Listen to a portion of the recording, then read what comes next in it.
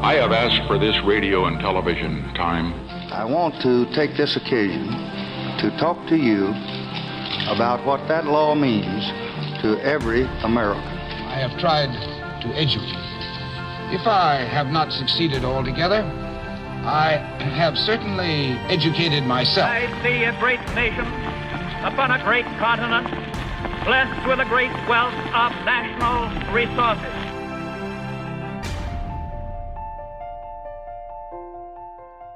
Hello, everyone. Welcome to another episode of Ratified. I'm your host, Daniel Litwin, the voice of B2B. Folks, it's a pleasure to be back in the studio bringing you your live B2B radio show on the intersection of business and policy. I am very much looking forward to today's episode. I apologize for the delay. This was supposed to come out on Tuesday, but alas, I was sick. There's not much you can do about that. And you might hear some remnants of some coughiness, some phlegminess. Let's hope that doesn't detract from the content very much. But folks, yeah, we're back. We're going to be on a stricter schedule here moving forward through 2020. I'm looking forward to all the content we have lined up for Ratified. Yeah, so I'm officially spearheading our original audio shows now here at Market Scale, or I'm at least overseeing content direction. So I'm excited for what that means for Ratified. I think that means more time for Ratified, more research capabilities, maybe even more guests per episode. Who knows? We're going out on a limb here. It's going to keep growing. Please feel free to subscribe to Market Scale Radio on Spotify and iTunes. That's where you'll find this show along with our other original audio content. Also follow me on Twitter at Voice of B2B. And we're also making our content easier for you to find. When you subscribe to the Market Scale Radio channel, you might say, wow, there are a lot of shows on here. What if I just want to listen to Ratified? Well, guess what? We're going to start making some Market Scale Spotify playlists with our different shows, potentially some bonus content on there as well. So stay tuned for that. We'll populate them on our website and on our social medias. All right, folks, today's episode of Ratified takes the intersection of business and policy to a storied feud between the Supreme Court and Hollywood. We're taking a detailed look at the 1948 Paramount decision and why the Trump administration's DOJ is wanting to reverse it. So to get some context before we talk to our guests, let's get to our preamble.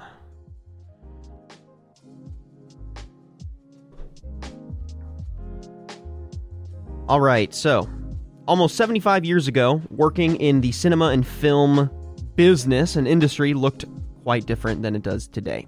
Whether you were an actor, a writer, a director, an editor, an exhibitor, whatever, you most likely worked under contract for the same company. Not just one company, but companies were incredibly vertically integrated. So no matter what role you had, you and your cohorts were probably all under contract from a similar company.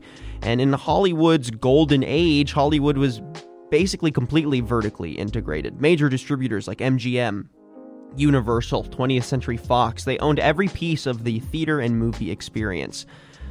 That kind of integration meant professionals across the spectrum were under contract from the same entity, like I said, and a reality that led to anti-competitive practices among an oligopoly of studios. And there were definitely some horizontal conspiracies for increased profits and safety from market competition.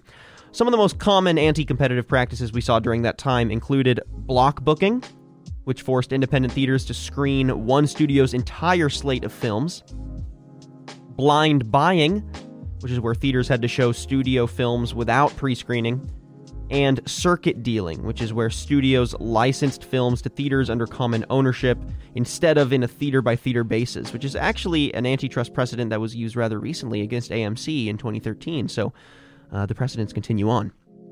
After an initial suit in 1938, by 1948, we saw the end of such scaled vertical integration for the film industry, with a 7-1 Supreme Court decision ruling that film studios could no longer legally own their own theaters. And this breakup led to a boom in independent film and foreign film, art house media, and eventually paved the way for the current winning blockbuster model that we see today, where studios mostly make their money from giant IP and, those Michael Bay action flicks. Gotta love them. So, the Paramount decrees are still referenced today, and the dynamics of the industry still favor independent cinemas and creators to some degree, though as of recently, it's been in decreasing fashion. So, why is the DOJ arguing that it's time to terminate the decrees? What has changed? Well, after reviewing hundreds of old consent decrees, the Antitrust Division of the DOJ introduced a motion in November calling for an end to these more than 1,300 legacy decrees because, essentially, they're saying they're no longer applicable. The DOJ argues that a total shift in the media consumption landscape has pushed content and subsequently big studios online, which means that we need, according to the Assistant Attorney General, quote, consumer-friendly innovation. The motion says that the decrees, quote, no longer promote or protect competition and innovation in the industry, and their, quote, continued existence may actually harm American consumers by standing in the way of innovative business models, end quote. Of course, there was immediate pushback, specifically from independent exhibitors. The ICA, or Independent Cinema Alliance, filed an amicus brief in January of this year challenging the DOJ's assessment on those decrees. And the ICA cites the authentic ecosystem of independent films flowing through independent exhibitors that really creates the diverse content that we see today, and how underserved and rural communities really only get access to the silver screen through often small exhibitors. The ICA say that if large studios, from Disney to Universal to even Amazon, either entered the market or bought up small cinemas, that diverse content would be threatened. So independent cinemas, they say, means more diverse content in more diverse places, typically for less money, and distributed more thoughtfully and creatively. So with an industry already hostile to small exhibitors in some capacity, the ICA sees this potential change as potentially a final nail in the coffin. So what would this look like in practice? Is it likely to happen? And how would studios, creatives, and exhibitors, big and small, streamers even, and consumers be affected by this potential change? That's what we're hoping to answer on today's episode of Ratified. And that's your preamble for you. Okay, jumping into today's interviews. I'm going to be referring to this potential reversal and restructure as vertical reintegration. It's a term I'm trying to coin a little bit, but that's what it feels like to me, and that's what we're going to be referencing it as. So to analyze what this vertical reintegration could mean for all sides of the industry, we're speaking with two cinema studies experts. Later in the show, we're speaking with Tom Noonan. He's a TV and film veteran. And beyond his academic work at UCLA, crafting the institution's first MFA in television, Tom has a storied career in TV and film management. He was an executive producing an Oscar award-winning film, and he has headed leadership roles at ABC, Fox Network, and NBC Universal. And he's also lived through television's own version of that kind of vertical integration. So he's going to give the network perspective on the situation and break down where streaming fits into the future of content consumption, as well as showcase how big studios might change their business model if Paramount was reversed. But first, we're going to be chatting and getting some historical context from Dr. John Connor, an associate professor of cinematic arts and director of graduate studies for cinema and media studies at the University of Southern California. And Professor Connor is going to break down the different economic structures in the film and media industry, the specific arguments of the DOJ and its detractors, and where independent media's home is moving forward. So we'll be right back in 1 second with Dr. John Connor.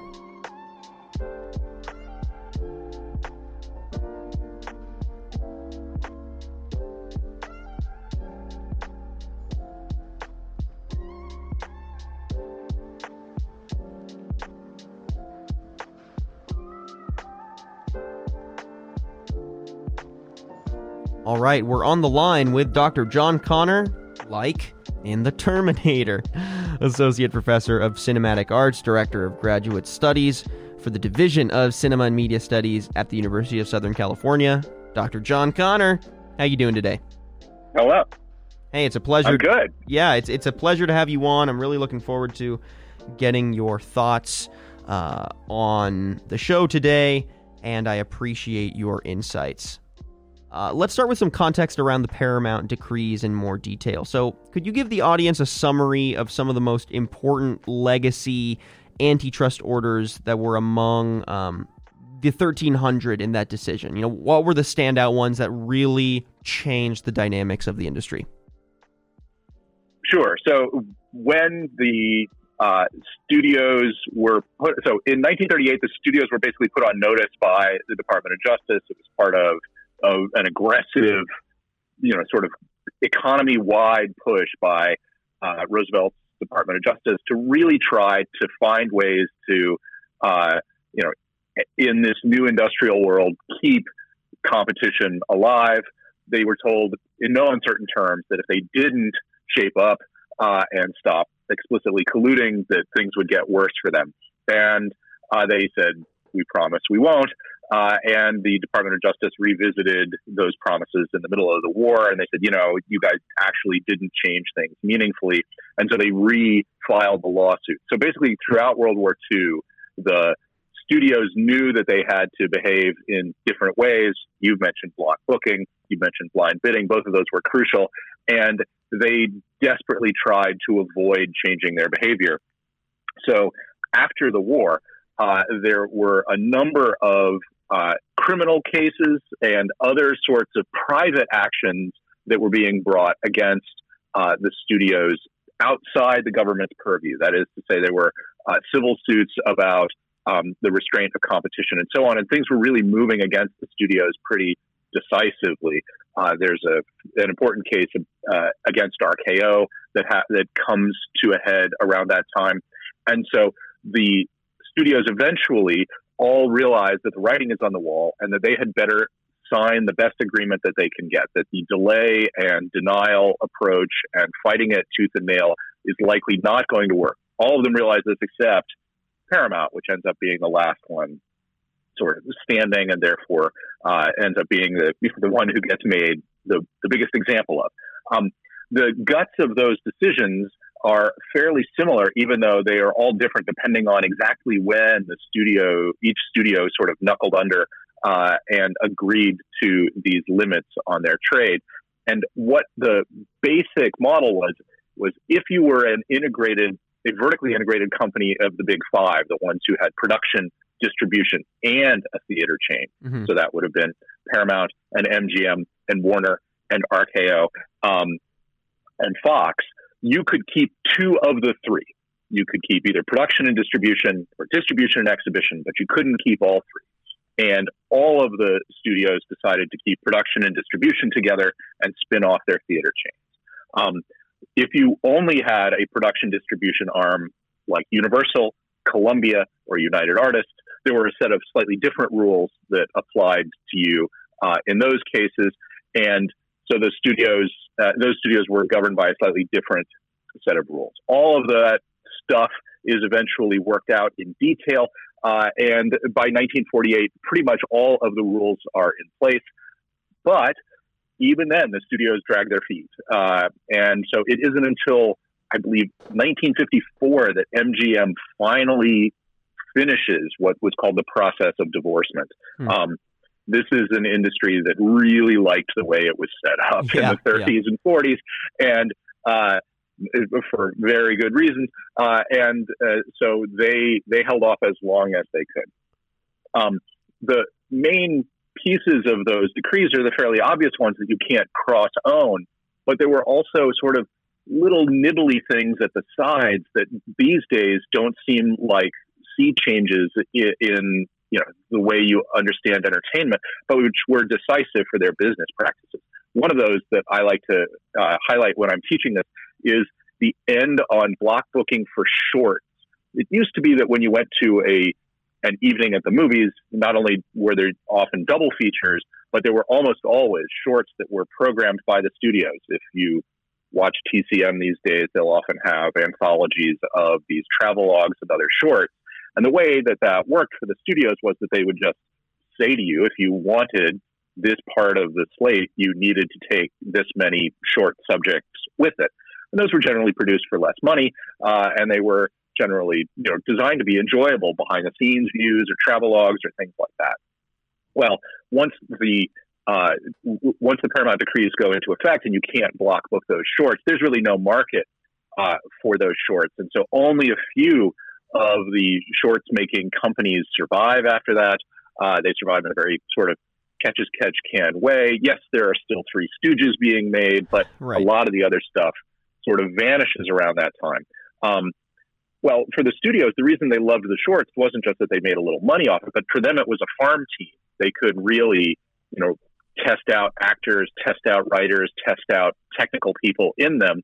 And now they didn't have really that same level of, that same sort of market segmentation that allowed them to try things out cheaply and then still have a guaranteed, exhibition stream for that. Right. So all that stuff sort of happens in the 40s. But of course, by the by the 60s, the world is different. Television is the dominant entertainment form. By the 80s, things are wildly different with, dramatic shifts in home entertainment through VCRs, and now, of course, through streaming. So the arguments that get made are that the DOJ's basic argument is that those decrees cover companies that don't exist, many of them, and for all of the ones that do exist, they don't live in anything like that same media ecosystem anymore. And so they won't try to do any of the stuff that they used to do back in the days, that nobody is going to start a shorts form company and nobody is going to try to block book an entire season's worth of movies. They just don't make a whole season's worth of movies. And they don't make anywhere near as many movies as they used to. So they're basically saying it's all good old-fashioned stuff that we don't need to regulate anymore because nobody does it. Interesting. Are there any specific decrees that the DOJ's antitrust division is targeting as outdated? Obviously they're saying all 1,300 in some form or fashion could be tweaked or completely overturned, but are there any specific ones that you think stand out? And after you give us that little breakdown, do you agree with that assessment that these decrees are outdated? Sure. So the ones that they highlight when they list those decrees are the ones that effectively cover non-existent entities anymore. Almost all of while Hollywood is the most durable oligopoly in American culture, we have almost all the same studios today. We don't have RKO. We now don't have Fox, but everybody else is still around.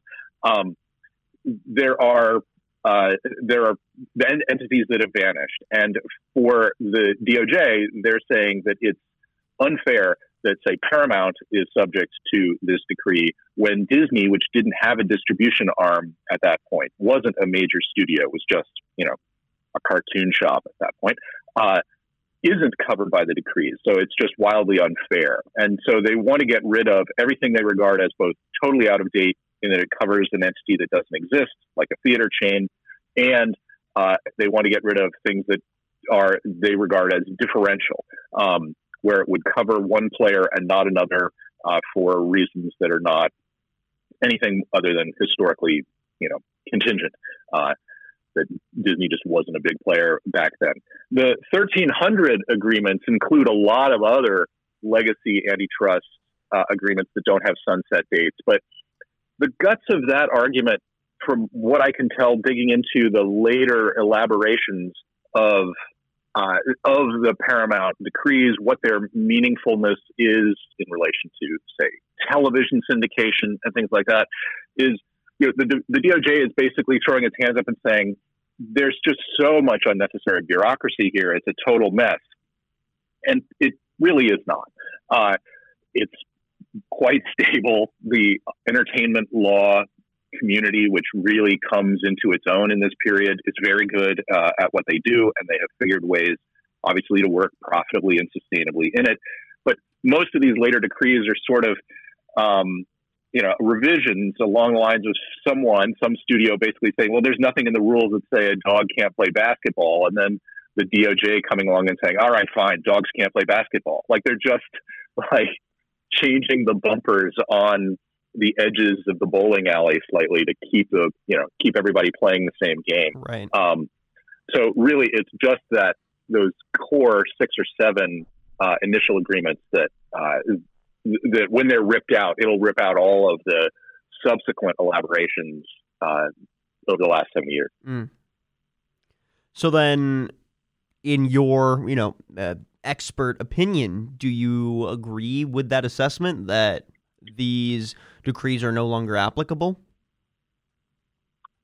I don't. I think that this is a kind of a move we've seen regularly in the history of sort of antitrust legal thinking, and I think it's particularly obvious why it doesn't apply in this case. The move in general is to say two things. On the one hand, there's no way that we could go back to the old collusive version of the studios that existed in the 30s and 40s. And so as a result, these things are unnecessary because nobody would try to behave in those ways today. But then the flip side, and this is where you really see the kind of what's generally in antitrust called the post-Bork revolution in antitrust, is to say, well, but also that could be good. So no one would try it, but if they did try it, it might be good. Particularly, they will make claims that vertical integration can be what, in this term, pro-consumer, that it can lower ticket prices, that it can provide better options, that it can force theaters to upgrade. This is one of the claims that's marshaled in the DOJ response to the independent cinemas when they say there are lots of markets that aren't served except by small independent chains or by undercapitalized independent chains.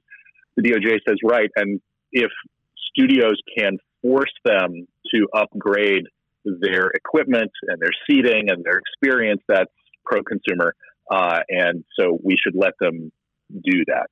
So it's that having it on both sides, which is classically lawyerly sort of arguing the contrary, that I find dubious here.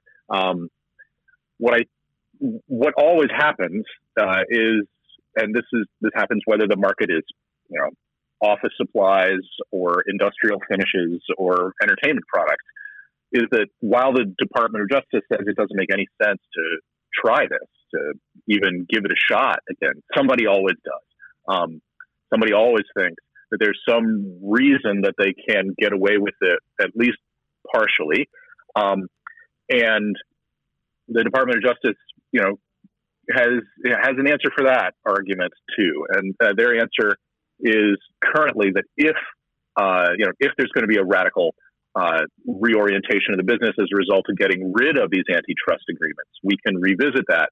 And we can revisit it for two reasons. One, that they're still governed by the old Sherman Act, which, sure, but if you get rid of all the precedents, the Sherman Act doesn't do much. And two, that there will be a 2-year transition period to basically give everybody a chance to radically reconsolidate the business. And that's what I expect will happen if this goes into effect.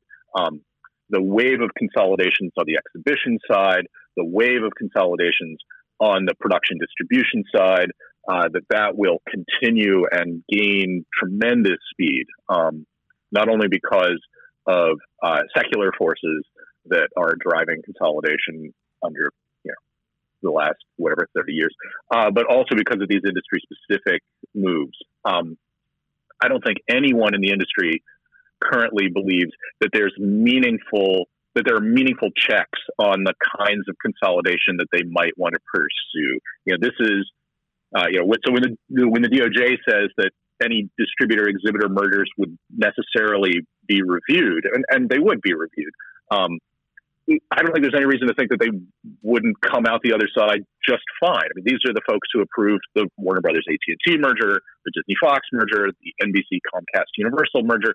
There's no reason to believe that there's any meaningful constraint on mega mergers in the media industries, with the exceptions of these small spin-offs like we saw with the Disney Fox merger, or things like that.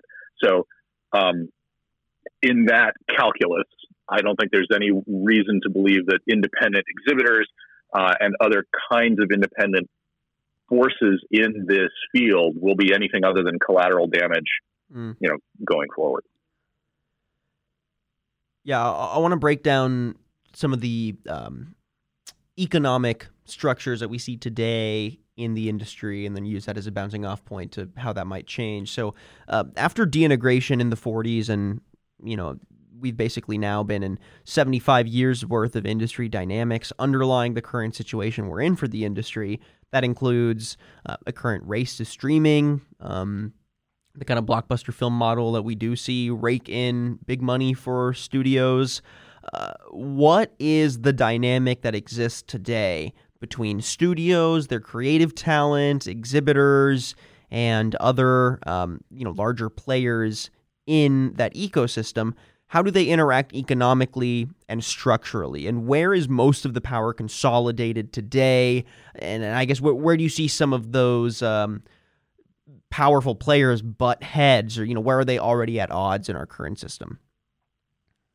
Sure. So the big opposition in a world where studios are, even the ones who are not subject to Paramount decrees, where studios negotiate movie by movie, theater by theater, is between studios who can sort of keep the hammer, under wraps for a while, and say, if you want, although not in a fully block-booked way, if you want the next Avengers movie, you'd better take the next, whatever mid-market Disney cartoon that might be there. And in response to that, even though circuit dealing is generally not allowable, there's been massive consolidation on the theater side as well. So at the very top, these players are similarly scaled. They have a kind of reasonable entente. There is a fair fight there. But there's an enormous amount of sort of stuff that falls through the cracks, and that is handled by really dynamic, innovative, independent exhibitors and really dynamic, innovative producer-distributor combinations. The whole nexus of basically small to small, mid-size festival movies, whether those are produced domestically or internationally, finding their way into first large markets and then into mid-sized urban markets. All of that structure is, they feel insulated by these decrees, by the fact that there can't be sort of total elimination of independence. So it's not just the ICA that opposed, that filed comments opposing the elimination of the decrees. It's also NATO, which is the big theater organization. It's not just the alliance in Europe. And there are a lot of very talented folks above and below the line, actors, writers, directors, but also crucial, folks who are editing, doing production design, and so on, whose work is often a kind of alternation of one for them and one for me, because they are much less likely, as you highlighted, to be under permanent contract to a particular studio. It's often very easy for them to work on, when they're very good at it, a giant thing like a Star Wars movie, and then do something smaller in between. And that alternation is exceptionally useful for a career. It helps to manage a career. It helps to keep you sane. It also helps to keep you, if you're a guild member, it helps to keep your insurance active and your guild membership active, and help you with retirement. And so there are really thousands and thousands of people who benefit from a system in which there are lots and lots of microtransactions or one-off transactions or independent transactions underneath that. And they have a strong interest in keeping things, if not exactly as they are, because nobody imagines that things are going to stay exactly as they are, keeping them fairly similar. And so you'll see increasingly as comments filed by the guilds in opposition to this as well.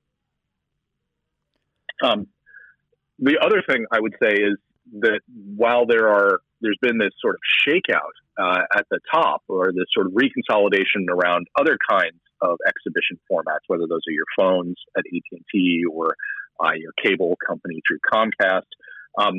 The other thing we see is that there's the question about whether these new enormous streaming powers are going to play along like they are traditional studios, or whether they are going to behave in wildly other ways. And the most important aspect of that, and the most important sort of signal in that case, was that Netflix joined the Motion Picture Association. The MPA lost Fox when Disney bought it, but Netflix has come along and is now keeping the oligopoly at a rough oligopoly number. If there are only two movie studios, Disney and Netflix, then the MPA probably doesn't exist anymore. So that was very important. And the thing that was a signal of was that there is increasing agreement among the major studios, even, that the relationships between theatrical exhibition and home exhibition in lots of different ways are something they share even with a streaming first company like Netflix. And in particular, I think the crucial convergence of interests there is in the attempt to be able to control what's called the window.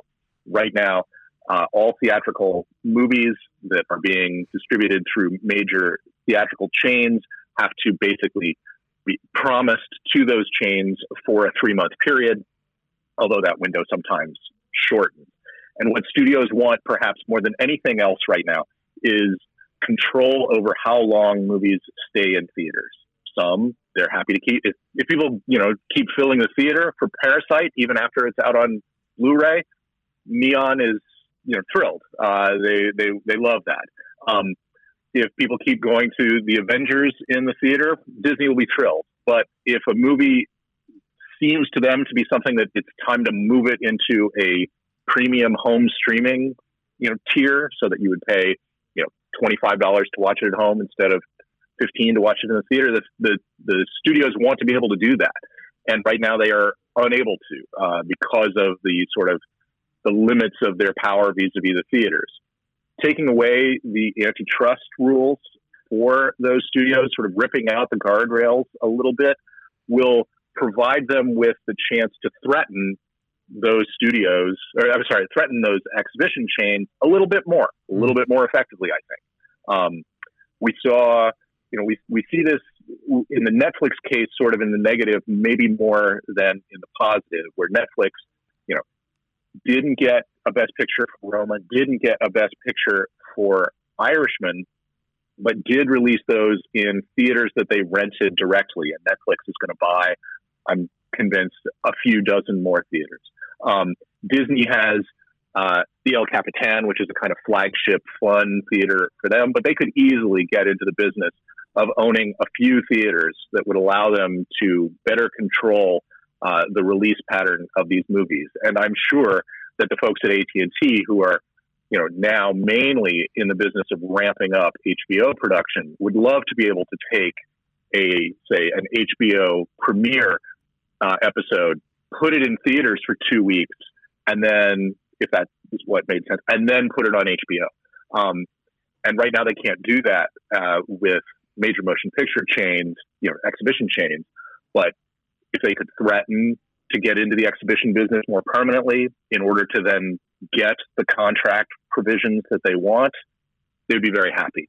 So I expect not that there'll be a direct vertical integration, but a kind of bank shot that puts more power in the, on the side of the studios and the distributors. And I think that's why even the independents and NATO are on the same side, opposing the elimination of these antitrust agreements.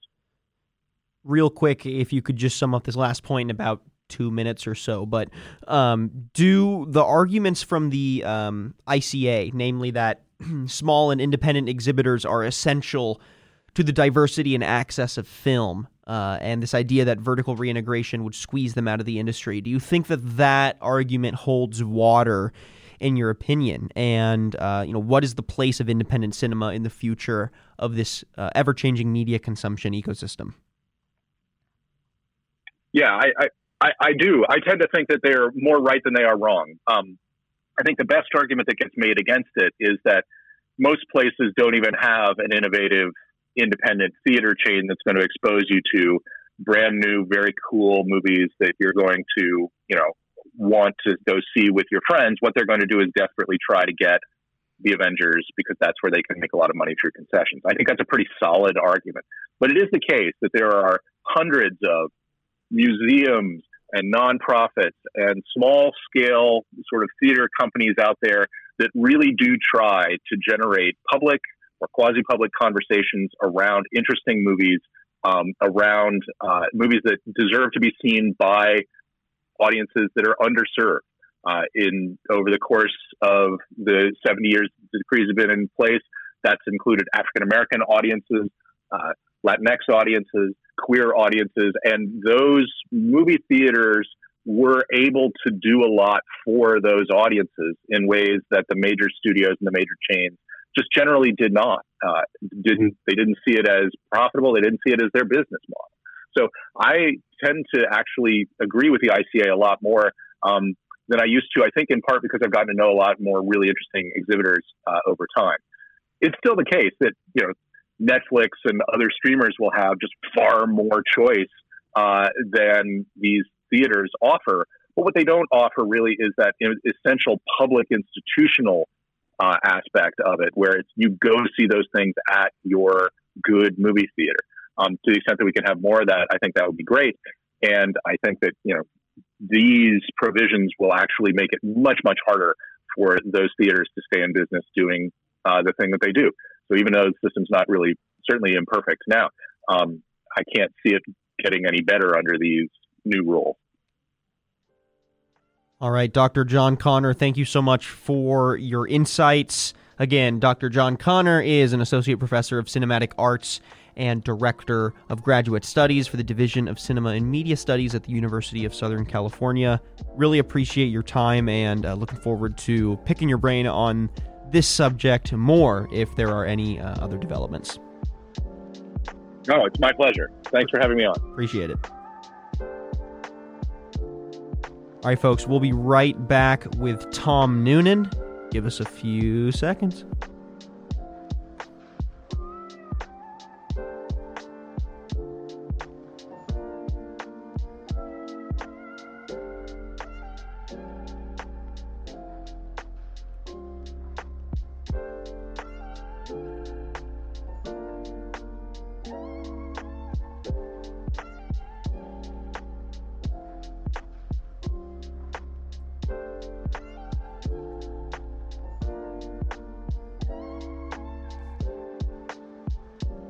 All right, folks, for our second guest, we are chatting with Tom Noonan. Tom has a storied background here, so I'm just going to run through the highlights. He's a guest lecturer at UCLA's School of Theater, Film, and Television. He's the founder of Bullseye Entertainment, a production company responsible for Best Picture winner Crash from 2006. He's one of 6 founding members of Fox Network, former president of NBC Universal, former head of movies for television at ABC, and recipient of the Humanitas and Peabody Awards. Tom Noonan, pleasure to have you on the call. How are you doing today? I'm great, Daniel. How are you? I am wonderful. Thank you again for calling in. Looking forward to picking your brain on all of this. We just wrapped up with Dr. Connor. He gave us a great historical context for the initial decrees and broke down some of the structural dynamics that exist in the industry today and how those could change moving forward. So I'm looking to get your kind of expert, high-level executive perspective on all of this. And Tom, I think a great place to start is to draw some comparisons to a very similar kind of vertical integration that we saw in the television industry. And I think this could help, point to how vertical reintegration in cinema might look, or at least showcase, what a consolidation of power at this, in these industries might look like. So your time at NBC Studios started in 1994, and that was right after financial interest and syndication rules in TV, or shorthand FinCin rules, were lifted for television in 1993. And for those who don't know, FinCin rules in television prevented big TV networks from owning and taking in syndication profits from Hollywood-produced primetime shows. So those rules were lifted, and we saw in TV a kind of vertical integration that we hadn't seen before, and you were heading up a studio at that time. So if you could recount what that vertical integration looked like in the television industry, especially in a position of leadership, who benefited, who suffered, and where do we see the repercussions of that change today? Well, the term vertical integration really rose out of that period in time where the FinCEN rules, as you refer to them, were lifted. For the first time, studios were allowed to be owned and operated by networks, and more importantly, networks were allowed to air as much as, I think it was 80 to 85% of their programming could be owned by them, by their home studio. So when I was recruited to run NBC Studios, which is now known as NBC Universal, the company only had one show that they owned on their 22 hours of air at the time, and that was The Fresh Prince of Bel-Air. NBC Studios produced that show. Within 2 years, we went from having one show on the air that we owned to having over 70% of the schedule owned by NBC. And we were aiming to be what NBC represented at the time, which was called must-see TV. This was in a really gigantically successful era for NBC, where shows like Friends were on the air and ER, both number one in their categories, Friends in comedy, ER in drama, but both of those shows, you might recall, were produced by Warner Brothers and owned by Warner Brothers. So our mandate was to do shows that were of that same quality as Warner's, if not better. And we did. We developed shows like Will and Grace and Providence and The Pretender and Profiler and many other comedies and dramas that not only were really successful for NBC, were groundbreaking content, but they also were award-winning.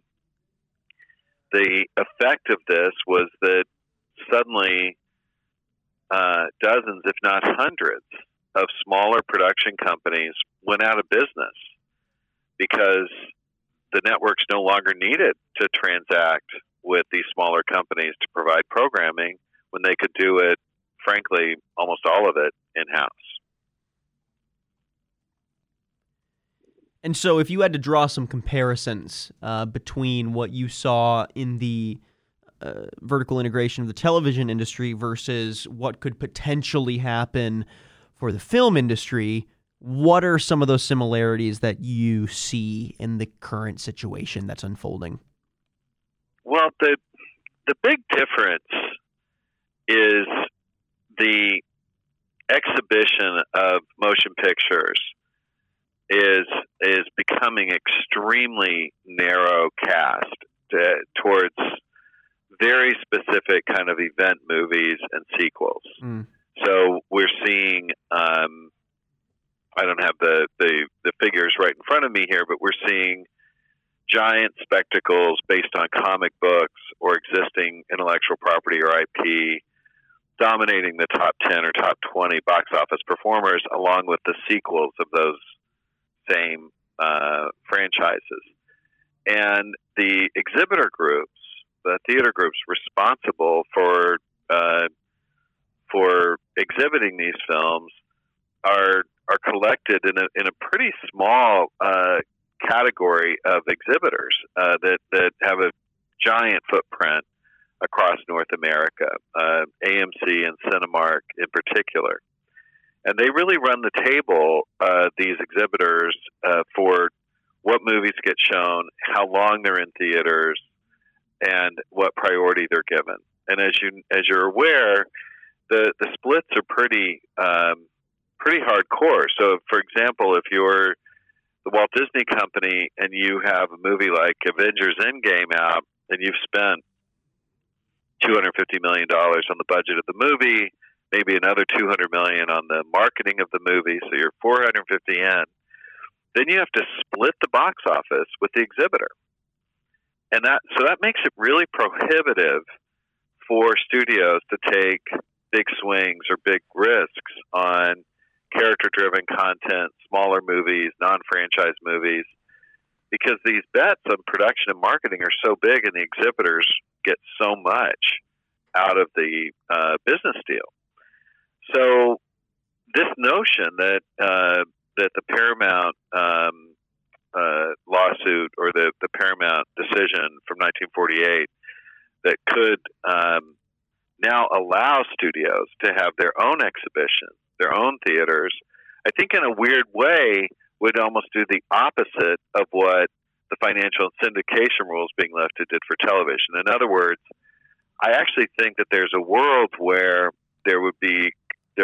more cinemas might open that are playing exclusively Disney, Universal, Sony, Warner Brothers, 20th Century Fox movies, etc. Or they might get, or AMC, Cinemark, and these other chains might get acquired, or become partnerships with one or more of these studio suppliers. I actually think it might vitalize the cinema experience, where right now only spectacular films, only big budget, giant franchise movies really perform at the box office, and those exhibitors are really controlling how long a movie stays at the box office and what placement it gets, how long a movie stays in theaters and what placement it gets inside the theater. Is it getting its premium theater? Is it getting a smaller screen? Where is it playing exactly? I actually think it's going to create more competition, not less, when it comes to theaters. So your argument is that basically because the consolidation in the market would basically lead to studios maybe opening up their own theaters, therefore, if they don't eat up AMC's and Cinemarks, or if they don't eat up or push out small independent theaters, that those theaters would now have less of a pressure to play those giant pictures and push out other smaller, maybe art house or just less blockbuster-esque films. If that's the case, do consumer viewing trends indicate that that's what people want to see? Do you think that these smaller cinemas would be profitable if they didn't have Star Wars showing every 2 years? Even if it did open the door for other films that aren't Disney owned, basically to push through at the exhibition level, would it actually keep those cinemas afloat? When you say those cinemas, are you saying more the art house cinemas? Yeah. Or, I guess even your Cinemarks and AMCs, which I know are two totally different tiers, but if those don't get eaten up by the studios and they are basically just competition and now a more crowded exhibition market, do they retain power in any considerable way? And is there interest from the viewing audience to keep them afloat if they're not showcasing the big blockbusters? In my view, AMC and Cinemark will most likely either get acquired by one of these big studios, or they'll go into a partnership business with a handful of these studios, conceivably. I think what AMC and Cinemark have going for them is brick and mortar. They've got these cinemas are already built. They're already updated. They've got the state of the art sound and seating and concessions. And so I don't think this is going to harm AMC or Cinemark in the short term. And I think, like I said, I think they're likely targets either for acquisition or partnership. I don't think we'll see a revolution in the building of new cinemas that are exclusively showing Paramount, Sony, Disney, Universal, Warner Brothers Films, etc., for years to come. There'd be a 5 to 10 year runway just for those movie houses to start popping up, So I think in the short term, AMC and Cinemark will probably benefit from this because they'll have one studio after another climbing all over each other, trying to get into business with them, either exclusively or in partnership, if not on an acquisition basis. So I think they're sitting pretty right now. 5-10 years from now, who knows? But at the moment, they're the only game in town. Yeah, I mean that dynamic is interesting. When I was speaking to Dr. Connor, his thoughts were that basically these studios really don't have much of an incentive to get into the exhibition business in the first place because of the growth of streaming and home theaters and how people consume content nowadays, and that really this kind of vertical reintegration wouldn't really even get to vertical reintegration, and instead would be more of a bargaining chip to decrease windowing times and to basically put more pressure on exhibitors to showcase more of these studios' movies just without them jumping on the bit and actually dealing with what it would take to manage, thousands of facilities across the nation. Do you agree? Well, do you think that might happen? Well, there's no question in my mind that we're all consuming content differently than we did even 5 years ago, and it's been a confluence of a number of factors. Mostly what you mentioned, streaming and the advent of streaming and getting to binge watch shows. The delight of doing that as a consumer was, sort of immeasurable when Netflix did that with House of Cards originally, and the other streamers kind of followed, and in some cases even premium cable and basic cable have followed on select cases of offering whole seasons on a binge-worthy basis. But and as you pointed out, home theater systems have become amazing, sublime experiences and investments for consumers nationwide. That combined with the fact that it's become really, really expensive to go to the movies these days. And people look hard at a $15 admission ticket and say, wow, that's a couple of months of streaming for me with Disney Plus or HBO Max or Amazon, and I'm doing this for one title? Like, seriously, Yeah. So I think it's pricing as much as just an incredibly enhanced experience at home.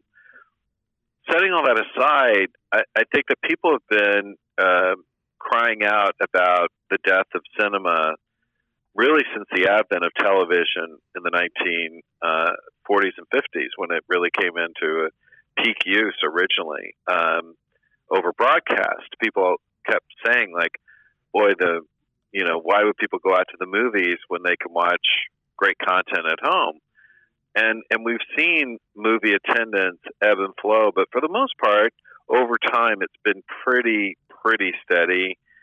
There's been, on an aggregate, a diminished portion of people going as it pertains to the actual population of the United States. But broadly speaking, the cinema business is still a robust business. I don't think it's going away. And I do think people really do enjoy going out to the movies, even if the average American only goes 3 times a year, which is shocking to me because I go as many times as 3 times a week. Right. But setting all that aside, I don't think that the barrier to entry for studios owning exhibition chains will be the management of those chains. I think that, like we were mentioning a few moments ago, they'll probably just end up acquiring or going into partnership with the existing chains. But over time, I do foresee really specific movie houses being built that are exclusively showing Paramount, Universal, Disney, and there may even be movie houses that are built just for Marvel films or just for Pixar films. That along those lines, depending on the appetite and the success of these chains and these experiences that the studios imagine. So how do you imagine a successful but relatively smaller production company, so, let's say A24 or Annapurna, how do you think they would fit into an ecosystem where, it's incentivized larger studios to also get into the exhibition business? How would they continue to be profitable but also consistent in their artistic values and message, right, in today's ecosystem? And do you think their place would change if the industry was vertically reintegrated in this way? Well, A24, Annapurna, Neon, who just recently had the Best Picture, Best International Feature, Parasite out. All of these are smaller scale, character-driven production houses, and to a certain extent, distribution chains. And I think that what we're going to see with those kinds of companies is that they're going to be directing more of their resources and spending more of their time developing content that will be episodic and seen more on streaming channels and premium cable, because there's no artistic reason to see those movies necessarily, or those characters or those situations on the big screen.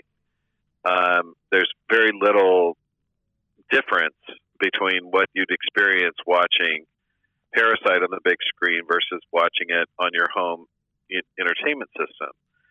You miss the communal experience of, an audience being shocked by the various plot turns and twists. But beyond that communal experience, visually, you're probably going to have the same level of artistic immersion that you would have at home.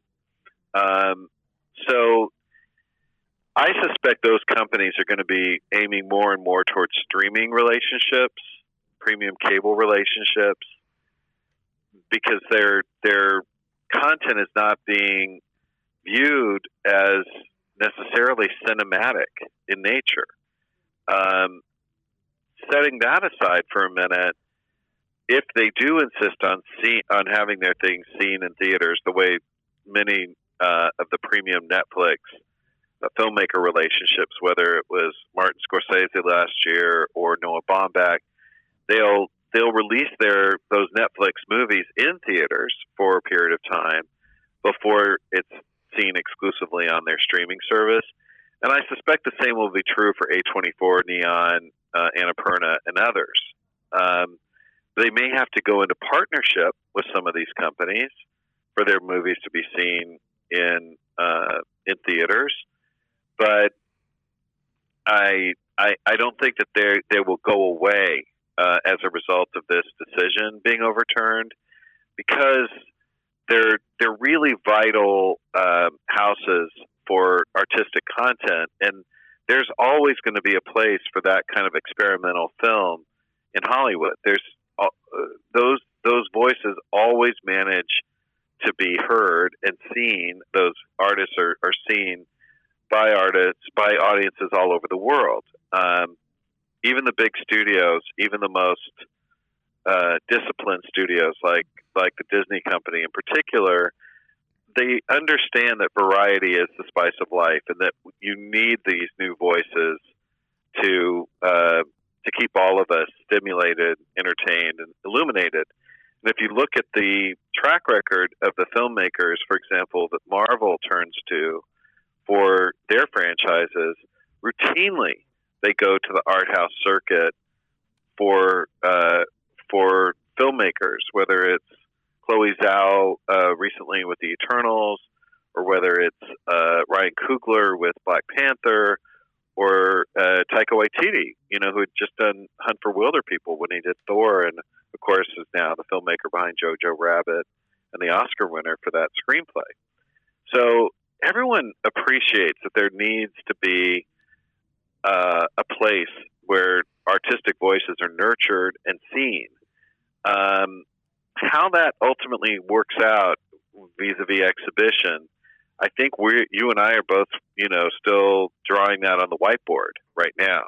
I think it's really TBA, but I actually think overall in the exhibition scheme of things, the exhibition business could stand to be re-examined, reevaluated, and reinvested by the big studios, because in a way, the exhibition business is really in a chokehold right now with two big players, AMC and Cinemark, and they could stand to have some competition, in my opinion.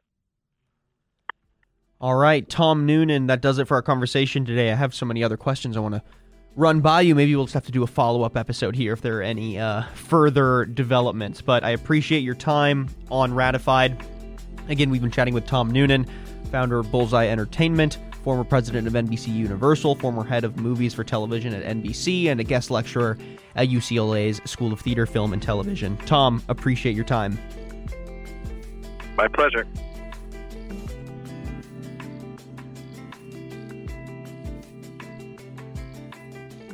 All right, folks, that makes two solid interviews, Dr. John Connor and Tom Noonan. And, of course, we have to wrap up with quick 5 minutes on a Bear Brief with John Bear in the studio. Again, John Bear is our resident policy research analyst, I guess. I don't know. I pulled that one right out of my butt. That is, enjoy that new title. But, yeah, John is my helping hand here on Ratified, and he likes to give his commentary on these great interviews that we do with our guests. So, John, welcome to the studio. How you doing? Thanks, Daniel. I can be whatever you need me to be. Oh. I appreciate the glowing endorsement, and honestly, we had two fantastic interviews here today. Can I just take a side note? Can we talk about how there is no coincidence that Dr. John Connor wound up studying film and cinema? That is incredible. Oh, I know. It's too good. Well, his website is, I think it's something like www.johnconnorliketheterminator.com or something. So it's... Dr. Connor, you are so cool. Thank you for coming on the show today. It's so good. That is fantastic. All right, John, we don't really have much time, so I just want to briefly field your thoughts on all of this. But from what it feels like to me, I hear both of our guests' arguments. My hot take is I envision that if something like this does pass, basically independent cinema... or independent exhibitors aren't really going to have a place to thrive in the industry. And even if there is competition against Cinemark and AMC, I think it's going to be competition from an already considerably consolidated market. So it's really just kind of the illusion of competition. And like he mentioned, the Neons, the A24s of the world, they might cut some deals in some cinemas, but their main place of nurturing independent art is going to be in some online streaming fashion, which makes me very sad for the future of art house cinema, because I love my small little cinemas in the area, my Angelica theaters, and even my Alamo Draft houses. So what are your thoughts? Yeah, you're telling me. I love Alamo Drafthouse, but neither here nor there. I mean, it really just goes back to Dr. Connor's point. I think he had the golden soundbite from this interview today that Hollywood is the most accepted oligarchy in American culture. I mean, that's just phenomenal. I mean, because it hits the point right on the head. And if we want to talk about the Paramount decision, and we want to talk about what this is going to do to small independent exhibitors of cinema, without a doubt, I think that is the most compelling point. We have behemoths in the industry. We need to be taking a look at how we can stimulate competition. And I think that, Tom Noonan makes an incredibly fair point that between the AMCs and the Cinemarks of the world, right now, maybe there isn't that level of competition at that highest echelon. So absolutely. Can we flood the market with, studios that have their own exhibition halls? That would be a solution. Is it the solution? I think there are grander forces at play. To me, there are two elements to this. There's the studio side of it, which is if brick and mortar is failing on the whole for retailers, then how in the world are studios going to see a cost-benefit analysis that's going to play out to I need to be able to to open 1,000 new theaters? Yeah, and let's even talk about one or two here. I believe it was Dr. Connor that was making this point. It might be in the interest of a Disney to be able to open a handful of select theaters where they can really control the the order of that content as it hits the masses. They can control the way that this content is impressing on the audiences that come to visit their studios. Does that outweigh the ridiculous overhead costs and the additional headaches and frankly what is proving to be an extremely challenging business model? Because newsflash, streaming is a much more consumer-friendly service. Right. I mean, Tom Noonan himself said it. Who's going to pay $15 for a movie when they can pay $15 on Netflix or Hulu a month with unlimited access to all of this content? Is the prestige and the premium placement in your schedule of being able to see Parasite in theaters going to outweigh the month when it takes for you to be able to watch it for basically at that point for free because you already pay for Netflix? No, I really do not think so.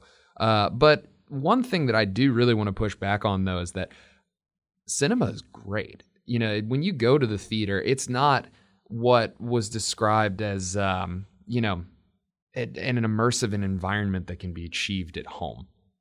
If you want to sit down and you want to go to the movie theater, it is the shared experience. But if you're telling me that kicking back in that movie chair, in that shared environment with massive audiovisual equipment that you're not going to achieve at home, period, is really, going to deliver that same level of experience, then that I just cannot see that argument from start to finish. I just disagree with the premise. And so that being said, there's always, and I mean always, going to be a market for studio exhibition. Yeah. And so is this the solution to create more competition in the market?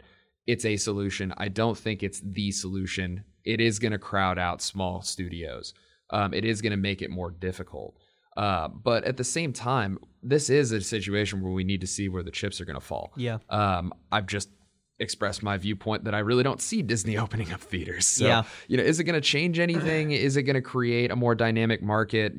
As we often say on the show, we're going to have to wait and see, but I'm interested to see where it plays out. Well, look, we've got 30 seconds here. So my last point is basically the exhibition side of this industry is experience focused. It's what we're seeing in retail. Obviously, brick and mortar is now having to rely on how do they provide the best experience possible, not the most convenience. Streaming is the e-commerce, of the film industry. So if we really want to save art house films and exhibitions, I think we need to lean into that side. We need to lean into wow, I totally lost the word. Experience. There it is. Folks, that's it for Ratified. I'm your host, Daniel Litwin, the voice of B2B. We'll see you next time.